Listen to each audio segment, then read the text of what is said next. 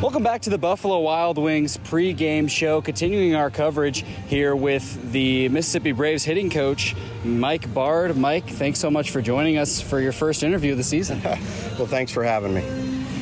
So you've been with the Braves for a couple years now. You coached in college for a while. For those that don't know, kind of tell us about how you ended up with the Atlanta organization and what your path was coaching. Sure. I've always wanted to be a college coach, and I was for 14 years. And then that kind of ran its path. And the next thing, my brother, who was a major league player, he wasn't very good. I wasn't very good. We decided misery loves company. We got together, and the next year he was second in the National League in hitting, hit .342, and that turned into about 60 major league hitters over 15 years of just private consultant kind of thing. And then when my kids got old enough and out of the house, my first call was to Mike Brumley, actually a text message, and he was our hitting coordinator at the time. And 3 minutes later, I was on my way to Instructs in September of 19, and it's been a wonderful experience ever since. What's the biggest difference you notice coaching college guys versus coaching professionals, organizational levels? It's been a while since I coached in college, but I think professionally, number one, it's time. Just having more time with the guys and less distraction, of other things that they're responsible for. Obviously the talent level. I've always felt like professional scouts have always done a wonderful job. And I think it's, nothing against it, but it's a little bit easier to identify the engine and, kind of the metrics, and they don't make a lot of mistakes in regards to the athleticism that gets here. And so that's probably the biggest difference. Whenever you step into a new season, how do you approach getting a whole new batch of guys? I mean, you could have 30 new guys in a season than you had the season before. How do you approach that, and how do you get to know new guys quickly and develop a routine where you can look at their strengths and weaknesses and help them improve? Sure. This is a good example, our group right now, because I've known most all of them, haven't been the lead voice necessarily in what they're doing, but have been involved with most of them, kind of like Instructs and spring training. And, there's no one on this team that was on the roster where I coached last year in Augusta. I would say the first thing is just caring about them, and just I understand how hard it is to play. One of the first things that I say to them is I want them to know and understand that I realize that it is much easier to coach than it is to play.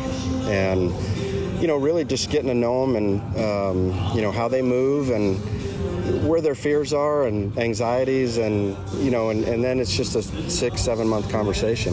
It just picks up the next day, same stuff. How much does all the analytics of the game play a factor in that? So much in the last 5 years, you've seen stats on every single thing in baseball. How much does that factor into your coaching? I think it's probably more on the pitching side in regards to game planning. Yeah. Certainly the, exit velocities and those type of things, we keep track of, 95 plus, that kind of stuff. It's really more understanding the way that the opponents, that their stuff works, where they're trying to pitch, what their strengths are, that kind of thing. That from a metric standpoint, I mean, it's a lot, and the Braves have done a wonderful job of putting together, with our IT department of just really quick information that turns over so that, the amount of people without computers that it would take to get the information that we get as fast as we get it, there's no chance. And so that's one of the big things with this group is game planning, of understanding the simplicity of movement, and then, how do we go into a game and attack. Now, you've got a couple guys coming up from High A Rome that have gotten off to nice starts. Jesse Franklin last night hit his first home run. What did you see from him when he initially came, and what has he kind of worked on these first couple weeks? Jesse, I didn't know Jesse that well, around him a little bit in spring training, but the physical part of it's pretty easy to see. He's very physical. He's very intelligent, self-confessed overthinker.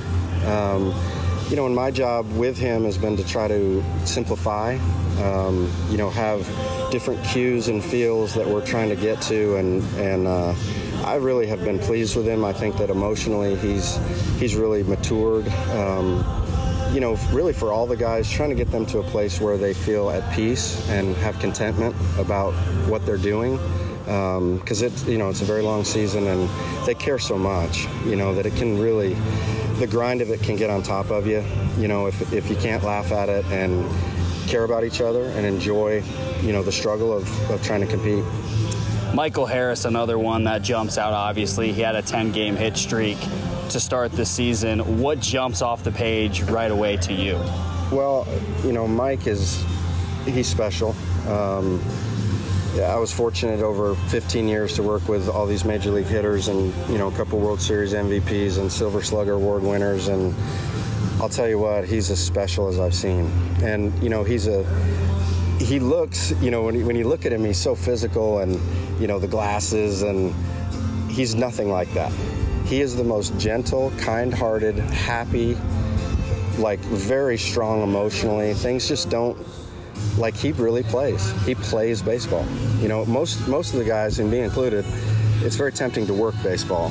And I just haven't seen him do that. He just enjoys it, and he's really been open-minded, but he sure is a joy to watch. Thank you so much, Coach. Appreciate the time, and enjoy seeing you out there. You bet. Thank you. Our Buffalo Wild Wings pregame show will continue. We have starting lineups and first pitch all in a moment on the Buffalo Wild Wings pregame show. Stay with us.